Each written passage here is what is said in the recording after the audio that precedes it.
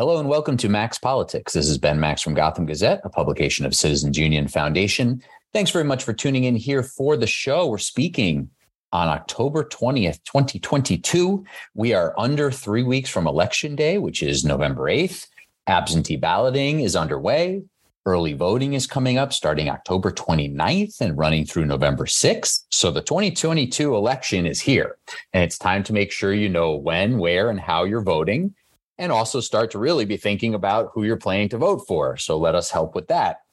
On the ballot this year in New York are races for statewide positions, governor and lieutenant governor together on a ticket, state comptroller, state attorney general, one U.S. Senate seat, the one held by Majority Leader Chuck Schumer, who's running for re-election, all of the state's House seats, and all of the state's seats in the state legislature. That's 213 in total, 63 in the state Senate, 150 in the Assembly, and more. There's also a statewide ballot question on an Environmental Bond Act proposal and another 3 ballot questions just for New York City voters that relate to city charter amendment proposals. You can find 2 podcast episodes here at Max Politics on those ballot referendums. A lot to be thinking about. Check it out, get to know it, see if you're going to vote yes or no on those 4 questions if you're a New York City voter, and the 1 statewide proposal for those outside the city. Today, we're focused on the race for New York State Comptroller, and it's the morning after the lone televised debate in that race between my guest, Tom DiNapoli, a Democrat and the incumbent, and his Republican opponent, Paul Rodriguez, who you can catch on a companion episode of the show here as we get you ready for voting. Comptroller DiNapoli has held the position since 2007 and won statewide elections in 2010, 2014, and 2018. And he's now seeking another full term in the position as the state's chief fiscal officer. He's also the Working Families Party nominee, along with being the Democratic nominee, while Mr. Paul Rodriguez is the Republican and Conservative Party nominee. My conversation with Tom DiNapoli in just a moment. As I said, the state comptroller is the state's chief fiscal officer, responsible for ensuring that state and local governments use taxpayer money effectively and efficiently. That includes overseeing the $220 billion state budget and much more. It includes running state accounting and payroll, reporting on state finances, managing and issuing state debt, reviewing state contracts, auditing payments, auditing state agencies and public benefit corporations, auditing the MTA, for example, and investigating the operations of other entities, including oversight of local governments like New York City's. And the role crucially includes serving as the sole trustee of the roughly $270 billion New York State Common Retirement Fund, that's the pension system, and administering the retirement system for over 1 million people. That is a lot of responsibility. That is a statewide official. The state comptroller's office employs roughly 2,700 or so people and has 8 or 9 or 10 offices around the state. I'm not sure exactly what the number is at this point, but my guest can clear that up for us. Comptroller Tom DiNapoli, welcome. Thank you for being here. How are you? Ben, it's great to be back with you, and thank you for a very comprehensive listing of our responsibilities. Most people don't realize the breadth and depth of what the State Comptroller's Office does, but you summed it up beautifully. All right, thank you. And what do you have? You have 8 regional offices. You're Albany based. I don't know. You're testing me out. You give me a trick question. I think it's 9 actually, but we're because some of the offices are not necessarily staffed every day, right, because our auditors are in the field, and then they go in. So we're the main workforce is in Albany in the capital region. After that, New York City has probably about 250 people. And then, we are on Long Island and across upstate. So yeah, we're in many corners of New York. So people should listen to this discussion we're about to have. They should listen to my conversation with your opponent, Paul Rodriguez, on a companion episode of Max Politics here. They should also watch the debate if they didn't catch it. We're talking the morning after. Spectrum News hosted a very substantive, very solid, what sort of democracy in action it looks like. It was a cordial debate. You guys disagreed a bit, but folks should find that 1-hour debate from Spectrum News as well. You can find it online and really get ready to vote in the comptroller race here, along with the other races on your ballot.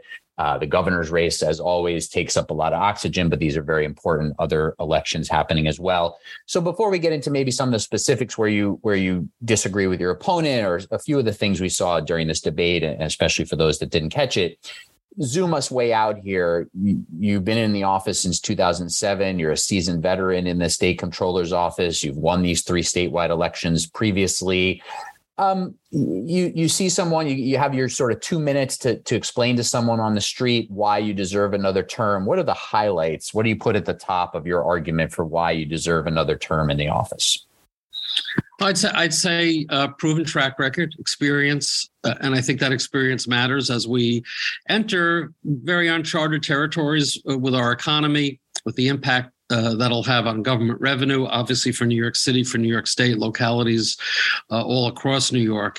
And, I've proven from when I first started that I've had a steady hand at the job. I'm not the flashiest guy in politics. This isn't the flashiest office in politics. But as you pointed out in the intro, we are so fundamental in our work to keeping New York State moving in the right direction. And keep in mind the context. When I became controller, selected because my predecessor had to resign, the big issue was restoring integrity and credibility to the office, putting a priority on ethics and also on transparency.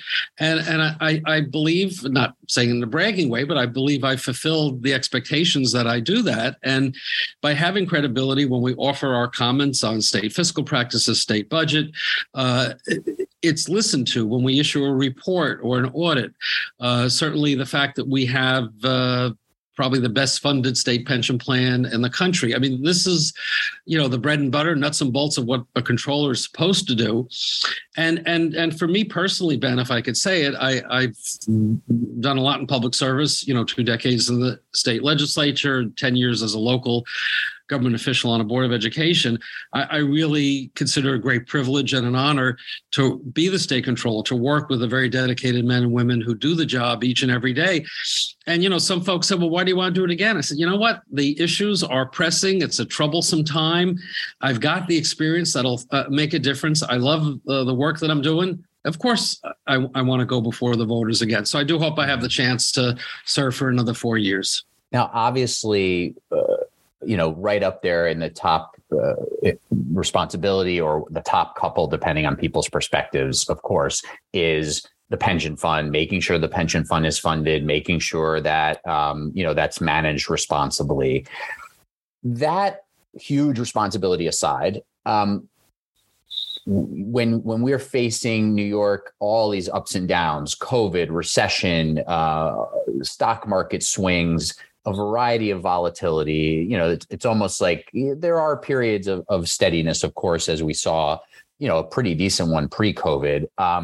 But how do you see the sort of most important pieces of your role, again, putting sort of the management of the pension fund aside for a minute, when it comes to state finances, when it comes to sort of raising warnings about what, a dip in the economy could do?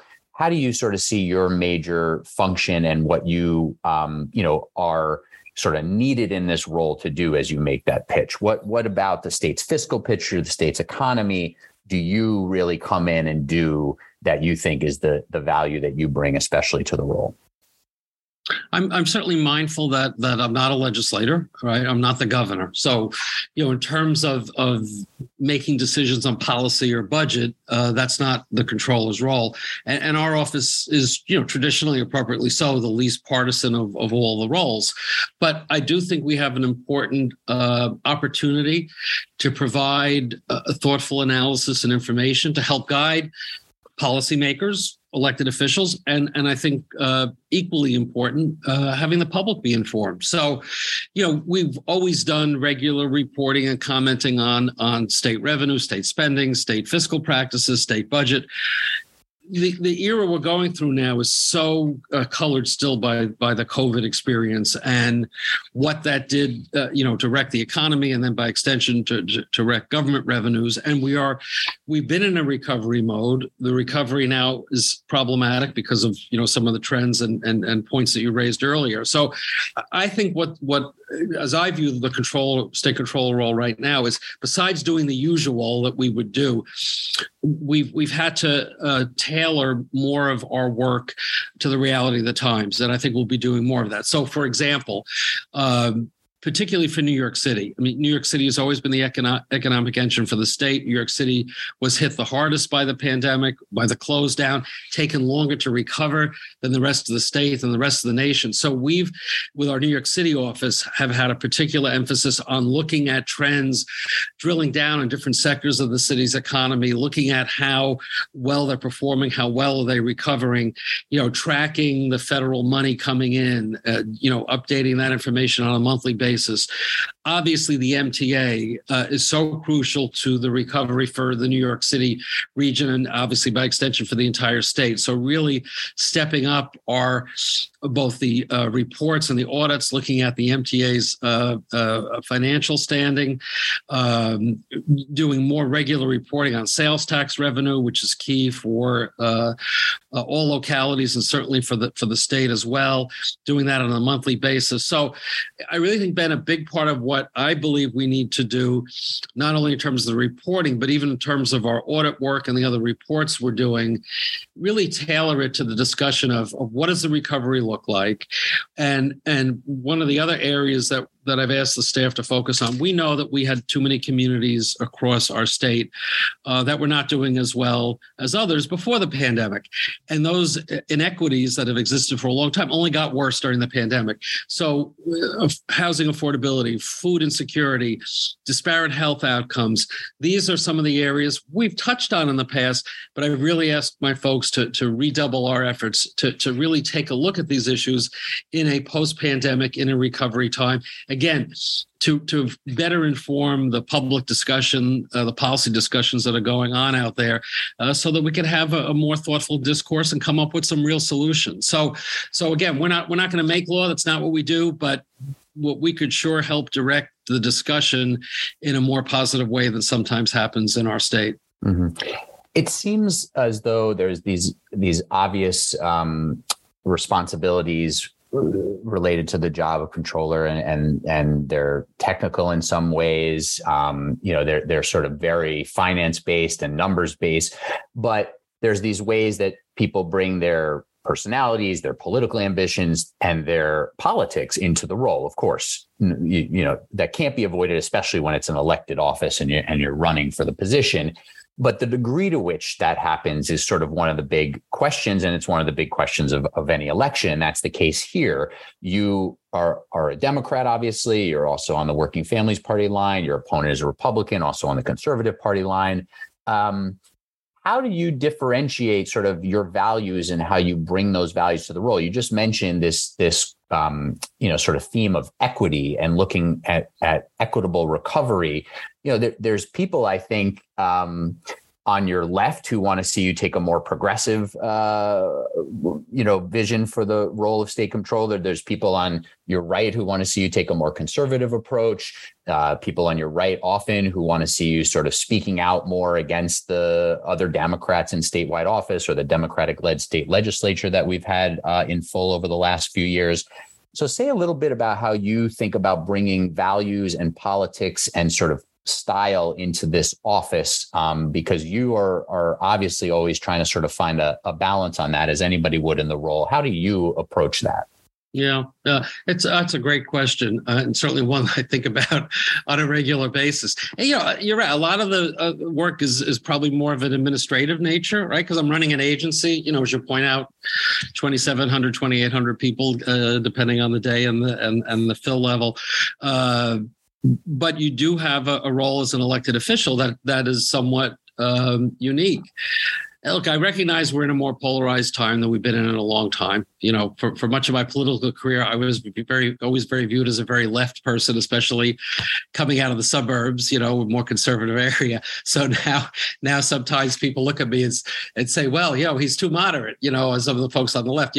I'm kind of the same person I've always been, but everything has changed, right? Become more polarized. So, but I would say that you're right. You do bring your values and your perspective. That doesn't change. The controller's job is interesting, again, because it's not such a direct policy job, but it is an elective office. And although it's the least partisan, to run for office, you have to have the support of a party, right? I mean, one of the interesting ideas is if we were going to move to nonpartisan elections, would the controller's office be a logical place, to start with that? It's an interesting thought. Mm-hmm. So, I mean, I guess one of the advantages I bring is that I've been around for a while, so I kind of have a strong sense of who I am and what I stand for.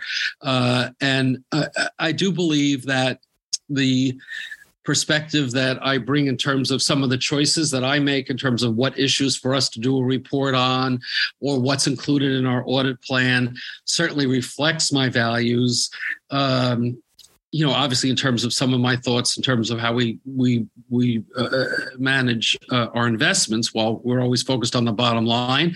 Obviously, some of these other issues come in as far as our engagement with corporations. But I believe that the perspective I bring is very mainstream New York. I won't say Republican or Democrat. I think New York is a state that has folks that understand there's a bigger picture out there. There are big imperatives that we need to be mindful that we're very diverse and every community must benefit. So I certainly try to reflect not just my values, but more importantly, what I think are basic, New York values. And I think that's part of why I've been successful. And look, I don't say this in a bragging way, Ben, but I've served with 6 lieutenant governors, 4 attorney generals, I don't know how many Senate majority leaders, couple speakers. I think what we've been doing has been striking the right balance and doing it in a way that people respect the work. I know a lot of folks don't necessarily focus on the state controller's office, but the folks that do, whatever their political philosophy, I think they feel that we bring a very balanced approach. And that's what you want from the controller. The controller's office is not going to be the place that you do the pot shots or you throw the bombs. That's not what the job is about. If you start doing that, you really lose credibility. You then just become a partisan. So I think we struck the right balance. Some of that's my own style, but a lot of it is my choice about how to continue the tradition as I see the office. Yeah. On that very note, that's one of the areas where you get people on your left and your right who want to hear you speaking up more, maybe not just throwing bombs and maybe not, motivated by your own political ambitions. People don't really want that, right? But they want a controller who might be a bit more outspoken and instead of just issuing a report, getting out in front of, the state capitol and holding a press conference and getting, a coalition together, for example, or something to, raise a red flag more brightly, right? About something that your office is warning about, or propose some possible solutions to something, or call out a pay-to-play culture that is really alarming to you, or, in a very concrete example, and then I'll let you respond, the governor not signing this piece of legislation that was passed that would restore some of your office's sort of pre-audit contract review powers that Governor Cuomo and the legislature stripped from your office a while back, going out and saying, hey, this is important. Sign the bill already, or, legislature, deliver this bill to the governor and let's get this done. I mean, this is really inappropriate that this is taking so long. People want to see a little bit more of that from you on both sides of the aisle. What do you say to that? Well, I think I do a little more than you're giving me credit for. The question, I mean, look, I've to do the weekly press conferences, and I can't do them on Sundays because somebody else has a monopoly on Sunday press conferences, I think. Mm-hmm. Some of that I've seen other people in action over the years. There's a thin line between using it appropriately and just doing it for self-promotion purposes. And I guess it would be a fair criticism to say that I'm not the most self-promoting person in politics. That may not be a bad thing, again, for this particular job. But I think I picked our spots. And, you mentioned the issue of restoring our oversight authority. I mean, we've been sounding the alarm on that since it was stripped back in, I think, beginning in 2010, 2011. Did I stand on the steps of the Capitol and throw a tantrum? No, but we said very loudly and clearly, publicly in our budget reports that was wrong. In my conversations with legislators, I said it was wrong. Obviously I had big disagreements with the previous governor. again, not loud, but thoughtful disagreements. I mean, to me, there's too much noise in politics these days, has been for a long time. And I think, I guess maybe I'm more of a substance person than a noise person, but I think we've been very clear. And, to your point on restoring that authority, that is the perfect example where we actually have built a coalition. Again, not around Tom DiNapoli, but around the issue of what is the appropriate role for the controller. We worked with the legislature to craft that bill, and I'm very appreciative to Senator Reichland Melnick and Assemblymember Zebrowski for carrying it. I'll be honest with you, Ben. I was pleasantly surprised the legislature moved on it, and overwhelmingly in the Senate and the Assembly. And now you see the coalition just the other day, again, Reinvent Albany and others. You see memos of support from unions. We have been quietly building support for that in I think, a very responsible and responsive way. When the governor presented to the Public Authorities Control Board recently the proposal for the Penn State redevelopment that included all the real estate development, I think we were the lone voice in the end who said, what, don't take a vote on this. You need to hit the pause button. We don't know clearly enough what the financing is going to be. Penn Station does need to be rehabilitated, but does it make sense to make a deal with this particular developer to do all these office towers when you don't really know what the numbers are going to be? What is the benefit, to the state and to the city? Mm-hmm. It's not clear. Obviously, the PACB took another direction, and they started the first step of all the approvals. But I think that's another example. I have not been reticent about taking positions that are contrary to what even governors in my own party. You remember well, whenever we did audits on economic development under the previous administration, Governor Cuomo often took issue with what we were saying. So do I do a weekly press conference, waving the red flag? No, but I think the way I've handled it has been maybe tougher to get through. Because the press sometimes, with all due respect, prefers someone yelling and screaming than someone being more thoughtful. But again, I think in terms of what gives us the credibility, I think my style works. We pick our spots. And when we're not always successful, but I think by and large we have been. I want to get into a few specific topics with you, but before I do, in terms of this differentiation with your opponent, Paul Rodriguez, very sort of, there's in each election, that winds up, most people choosing between obviously the Democratic and Republican nominees, but this one especially, just the two choices here. What's one thing you'd say, other than the things you've already outlined about how you describe why you think you deserve another term? Is there one thing you'd say to voters, you'd say, this is why not to elect my opponent. This is one way that he would take the office in the wrong direction. Here's something that he's talking about doing that I really disagree with. Is there one, top way in which you would differentiate yourself from him that isn't about your experience and the way you've done your work, which we've already, sort of touched a lot on? Yeah. You mentioned the debate. That was the first time I met him, and he seems like a nice guy. So I want to say that at the outset. He touts his Wall Street experience. But when you listen to his discussion of how he would view managing the pension fund, a very clear differentiation is that I have the perspective of having been a fiduciary as trustee for the state pension fund, for 15 years, where I look very much at the long-term value, the sustainability of our investment strategy and the companies we invest in. And he was very clear last night. I'm not putting words in his mouth, and you'll ask the question when you interview him, but he was very clear about not considering issues like environment, social, and governance, the ESG debate that seems to be going on a great deal these days. And he's just interested in results. And when you consider environment, social, and governance issues, that is totally related to results. It's totally related to de-risking your portfolio. The Wall Street mentality, the bad part of the Wall Street mentality, I'm not saying it all of Wall Street has this mentality. But that short-term thinking, what are the quarterly numbers? What are the yearly numbers? How do I make the number? I mean, that's really what led to the Great Recession, right? Too much risk taking to chase quarterly return. And I think that's the framework that is his experience. And I think it's a risky experience for managing the pension fund. Whereas my perspective is we know that much of our holdings are in stock, and much of the stock is through index funds that you're going to be invested in for the long term. Work with the companies you're invested in to make sure they are performing well in the environment. They're treating their employees in the appropriate way. They have a responsible executive compensation structure. They have diversity on their boards of directors and in their workforce.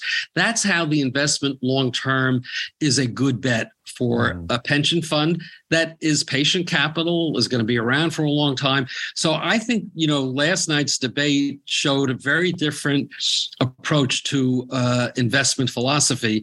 And I think my approach is the one that makes the most sense to protect the retirement security of our 1.1 million New Yorkers who are part of our pension system. I'm definitely going to be asking him a bit more about that philosophy, because I think, as he even noted, ESG is also something that has come out of Wall Street in a lot of ways. And it is this idea of taking into account, lots of sort of risks and potential positives and negatives of investment. But you also see, Bennett, particularly from Republican states, a real attack on it. It's become It's become politicized in a way that to me makes no sense. I mean, we've evolved and we've really enhanced our approach on how to. And he said, "Well, all you do is checking a box." Well, no, we're not checking a box. It's a much more in-depth analysis. Why the Republicans in these red states have chosen to make this one of their bugaboos, I don't know. Mm-hmm. But unfortunately, I think my opponent buys into that mentality, and I don't think that's the right way to do it. I mentioned in the intro, and this came up at the debate, there's this $4.2 billion Environmental Bond Act on the ballot. All voters across the state, you can vote yes or no to approve or disapprove this bond act. And if approved, it would allow the state to issue more debt to fund a wide variety of environmental and climate and clean air and clean water projects and so forth. I have a whole separate podcast episode on it, so people can find that. Paul Rodriguez, your opponent, is against it. Are you urging people to vote yes on Prop 1 on the Environmental Bond Act? And can you explain your support for it, if so? I'm voting yes. Keep in mind, Controller's Office, we don't have a Controller Office position on it, but Tom DiNapoli has a position. Mm-hmm. You remember, Ben, my last 5 years in the legislature, I chaired the Environmental Conservation Committee. So these issues are very, very personal and important to me. Couple of things. First of all, in terms of as you'll go into more detail in your other discussion, it's going to fund very important environmental initiatives, drinking water protection, wastewater management, open space preservation, and money targeted to deal with the climate issue, building in resilience, helping us meet the very ambitious goals we have in New York State to deal with the issue of climate change. You need money to do this. So just on the merits of the projects, I'm very much in favor of it. Much of this money will also go to our local governments across the state, the city, and other local governments to implement their plans related to these issues. So it's a benefit to taxpayers in that regard at the local level. And the last part of it is that this is the kind of debt we should be doing in New York. It is voter-approved debt. That's what was contemplated under the state constitution. As you know, we've been very critical of the constant backdoor borrowing through public authorities. And 94% of our outstanding debt is this backdoor borrowing with no accountability from the voters. That's wrong. This debt is debt that the voters can approve. And one thing that was mentioned in the debate, I didn't have time in terms of the rebuttal. By approving it, it doesn't mean automatically the state's going to go out and borrow $4.2 billion. I mean, bond acts take years, if not decades, to be spent out. And because New York does have a high debt burden, this will be factored in before the state goes out to borrow. So this notion that we can't afford it because you can't afford another $4 billion in debt right now. No, that's an oversimplification in terms of how this will all play out from a fiscal management, debt management perspective. So it just, for me, checks all the right boxes as something that people should be voting in favor of. I'll certainly be voting in favor of it. And this is not the type of thing that your office should be weighing in on. I know it has this electoral piece to it, but it went through the problem is we can't look like, I'm very clear about what I'm doing. We can't use state resources to promote a ballot initiative. So, ethics always gets. But I have my voice, and you ask the appropriate question, but I can't have controller office resources be used to advocate for an election. Mm-hmm. So this you make a very interesting distinction there. This sort of gets me to thinking about a number of things that came up at the debate, which is a great clarifying debate. And I always love debates moderated by Earl Lewis and Susan Arbetter because they're so substantive. On a few other issues, so you didn't have a really chance to weigh in on your take on that. So I'm glad you did there. But on a few other issues, you sort of kept in line with one of these things that comes up with how you do occupy your office, which is a hesitancy to really take a stance on some issues. You want to wait and see what the governor and the legislature might do and then do an analysis of it, but not necessarily give your comptroller, Tom DiNapoli, sort of stance on something. And I think congestion pricing seems to be in that category where you said it needs more study, but not doing it would create a really big hole in the MTA capital plan. At this point, is it not appropriate for the comptroller to say this really should move ahead so the MTA capital plan is funded as needed, or for the comptroller to say there's too many issues with this and then lay out what they are to delay it? Should you not have more clarity for people on that? For 20 years, I was a state legislator. I had to have an opinion on everything, right? Mm-hmm. And again, I'm very mindful. I think roles are important. But this is happening. This has already been passed. It's moving ahead. I mean, look, there's a process. There are hearings. People have had some suggestions on changing it. Some people are adamantly against it. My big point always is the bottom line. If you're against congestion pricing and you're going to create a $15 billion hole long-term in the MTA's capital plan, what's the alternative? Right. So it's not my office's job to come up and propose congestion pricing, nor is it our job to say, yes, you should do it. No, you shouldn't do it. This is what the folks at the MTA came up with as their solution to the problem of paying for the capital plan and the issue of reducing traffic congestion in New York City. That's their responsibility to come up with it. The public has time to comment on it. The process will play out. I don't have a vote in it. I'm not going to presume to act like I have to have an opinion on everything, because that's not my role. If I still wanted to be a legislator, I would have stayed there. If I wanted to run for governor, I would have done that. Right. But my position on budget issues and congestion pricing is similar in that regard. What's the bottom line? The MTA is facing an existential threat in terms of its financing, both in terms of operations, where it's been kept alive by the federal money that's come in that's not going to be there. They have out-year budget gaps that are significant and have to be dealt with. We said in our most recent report, they're going to need more funding from their funding partners, right? That's pretty loud and clear. Congestion pricing, which is on the capital side, you may not like it, but at least they came up with a plan. If you're not in favor of it, what's the alternative plan? The process will play out. We'll see how it goes. If congestion pricing is going to be knocked down, then my question will be, what's the alternative? And if we don't keep the MTA system in good repair, it's been hard to get full ridership back. If the subways aren't appealing to people, the trains are falling apart, it's only going to get harder to have people want to use the train. So I think that's the appropriate role for this office. I don't think you need another, voice taking a position on every single.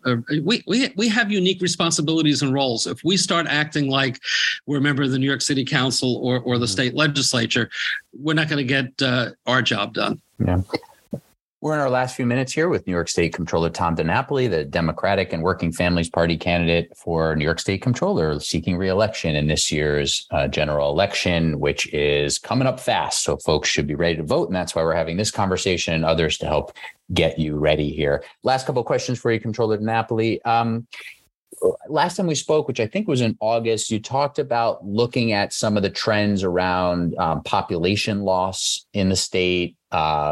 There's lots of, questions always about are high earners leaving for lower tax states. There's questions about are lots of young people leaving because they can't find affordable housing, all sorts of issues like that. There's economic challenges in different parts of the state that have been, really having trouble keeping their economies going for decades now, or more recently, some revitalization in certain parts of the state too, of course. This is coming up a lot in election season, right? New York just lost another congressional seat.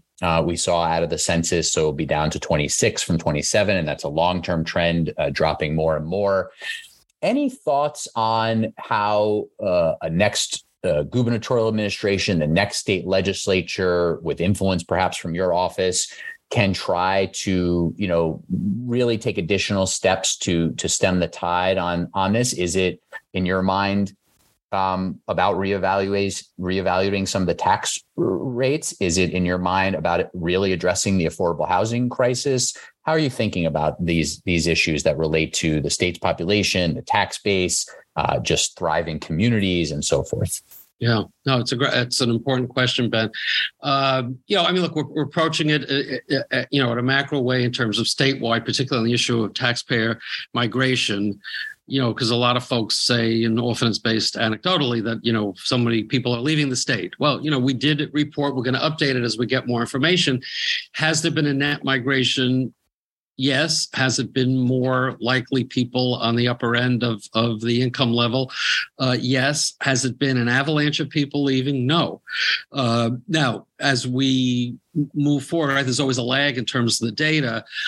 Is that trend getting worse? If it is, we have to be concerned because, roughly the top 1% of taxpayers pay about 40% of the personal income tax revenue coming to the state.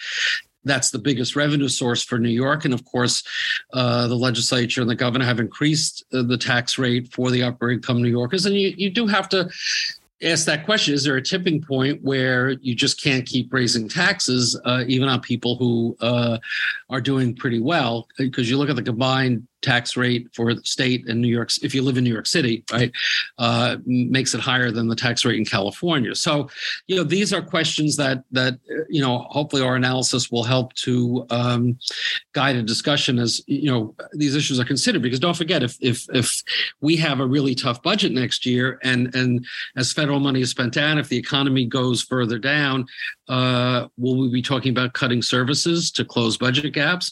Or will the debate be, as it often is, raising taxes? And often that's about raising it on upper income New Yorkers who are already paying more.